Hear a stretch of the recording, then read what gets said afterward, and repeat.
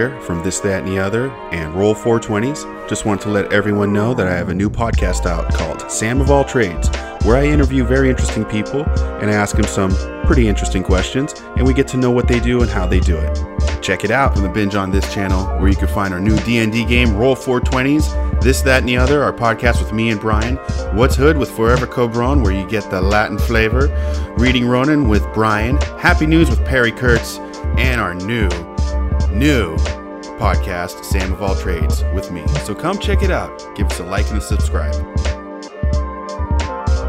When I was little, my father was famous.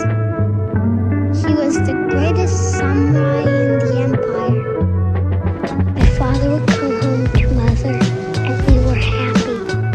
Then, one night, they were supposed to kill my father, but they didn't. They left his samurai's life, walked the road of vengeance, and he took me with him. You could keep trying to solve your problems by force like you do now, but the world will keep on turning. You can't build a castle if all you've got is carpenters. First, you sharpen your plane, because when you start, that's the first tool you use. Now take your seat, boy. Starting right now, I'm going to teach you how to read.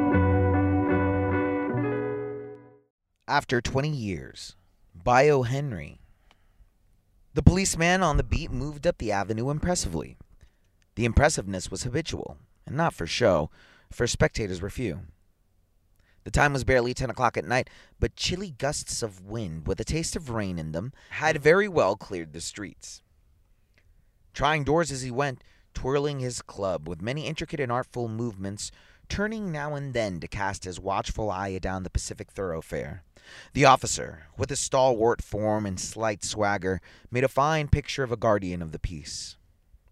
The vicinity was one that kept early hours. Now and then you might see the lights of a cigar store or of an all-night lunch counter, but the majority of the doors belonged to businesses that had long since been closed. When about midway of a certain block, the policeman suddenly slowed his walk. In the doorway of a darkened hardware store, a man leaned, with an unlighted cigar in his mouth. As the policeman walked up to him, the man spoke up quickly. "Hey, it's all right, officer," he said reassuringly. I'm just waiting for a friend. More of an appointment that we made about 20 years ago. I know it sounds a little funny to you, doesn't it? Well, I'll explain to you if you'd like to make certain that it's all straight. About that long ago, there used to be a restaurant where this store stands. Big Joe's. Brady's restaurant. Until about 5 years ago, said the policeman. It was torn down then. The man in the doorway struck a match and lit a cigar. The light showed a pale, square-jawed face with keen eyes and a little white scar near his right eyebrow. His scarf pin was a large diamond, oddly set. "Yeah, I'd say it was about 20 years ago to a night," said the man. "I dined here at Big Joe Brady's with little Jimmy Wells, my best mate, and the finest dude in the world. He and I were raised here, in New York, in Brooklyn, just like two brothers together. I was 18 and Jimmy was 20. The next morning I was to start for the West, to make my fortune. But you couldn't have dragged Jimmy out of New York. He thought it was the only place on earth. Yeah, well, we agreed that night that we could meet up here again exactly 20 years from the date and time, no matter what our conditions might be, or from what distance we might have come to. We figured that maybe in 20 years each of us ought to have figured our destiny out, and made some fortunes, and whatever happened would have happened, whatever they were going to be." "Well, that sounds pretty interesting," said the policeman. "Rather a long time between meets, though, it seems to me. Haven't you heard from your friend since you left?" "Yeah, well, for a time we corresponded," said the other. "But after a year or two, we lost track of each other. You see, the thing is, the West is a pretty big proposition, and I keep hustling around over it pretty lively. But I know Jimmy would meet me here if he's alive, for he was always the truest, nicest dude you could ever meet. Nicest guy ever in the world you could ever meet. Snatchiest, stylingest, nicest dude my mother ever met. He'll never forget.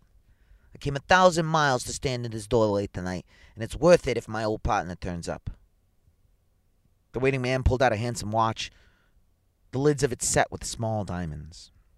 It's about 3 minutes to 10, he announced. It was exactly 10 o'clock when we parted here at the restaurant doors. I did pretty well for yourself out west, didn't ya? Asked the policeman. Oh, you bet. Man, I hope Jimmy has done just as half as good as I have, you know. He was kind of a parter, though. Good fellow as he was. You know, he didn't really have a head for, shenaniganizing. I've had to compete with some of the sharpest wits going to get my pile. A man gets in a groove in New York. It takes the West to put a razor edge on him. The policeman twirled his club and took a step or two. I'll be on my way. Hope your friend comes around all right. Going to call time on him sharp. Well, I should say not, said the other. We'll give him half an hour at least. And I tell you, if Jimmy's still alive and he's here on this earth, he'll be here by that time. You have yourself a good night, officer. Good night, sir, said the policeman, passing on along his beat, trying doors as he went. There was now a fine, cold drizzle falling, and the wind had risen from its uncertain puffs into a steady blow. The few foot passengers astir in the quarter hurried dismally and silently, along with coat collars turned high and pocketed hands. And in the door of the hardware store, the man who had come 1,000 miles to fill an appointment, uncertain almost to absurdity, with the friend of his youth, smoked his cigar and waited. About 20 minutes he waited, and then a tall man in a long overcoat, with collar turned up to his ears, hurried across from the opposite side of the street. He went directly to the waiting man. Jesus Christ, is that Jimmy Wells? Cried the man in the door. I was certain I'd find you here if you were still alive, man, exclaimed the new arrival, grasping both the other's hands with his own. All right, yeah.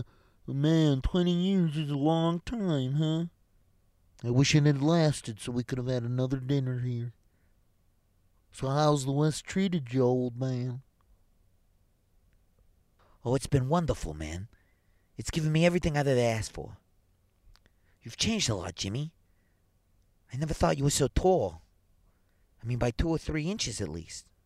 And you know, I grew a bit after I was 20. Have you been doing good out here in New York, Jimmy? Yeah, moderately. I have a position in one of the city's departments. Come on, Bob, we'll go around to a place I know of and have a good long talk about old times. The two men started up the street, arm in arm. The man from the West, his egotism enlarged by success, was beginning to outline the history of his career. The other, submerged in his overcoat, listened with interest. At the corner stood a drugstore, brilliant with electric lights. When they came into this glare, each of them turned simultaneously to gaze upon the other's face. The man from the West stopped suddenly and released his arm. Hey, wait a minute, you're not Jimmy Wells, he snapped. 20 years is a long time, but not long enough to change a man's nose from a Roman to a pug. Yeah, sometimes changes a good man into a bad one, said the tall man. You've been under arrest for 10 minutes, Silky Bob. Chicago thinks you may have dropped over our way. And wires us she wants to have a chat with you. Going quietly, are you? I'd say that's sensible. Now, before we go on to the station, here's a note I was asked to hand to you. You may read it here at the window. It's from Patrolman Wells. The man from the West unfolded the little piece of paper handed him. His hand was steady when he began to read, but it trembled a little by the time he had finished. The note was rather short. Bub, I was at the appointed place on time. When you struck the match to light your cigar, I saw it was the face of the man wanted in Chicago. Somehow I couldn't do it myself, so I went around and got a plainclothes man to do the job. Jimmy. And that was After 20 Years by O. Henry. Damn, that was a good one. Good stuff. I was trying to figure some voices out there, but I think we figured it out pretty well. In my mind, the policeman faked the Irish accent so that he wouldn't let his buddy know. And then the third guy who came in, was I couldn't really nail down what that was. Asian maybe one of those dudes who kind of talks like this. so who knows.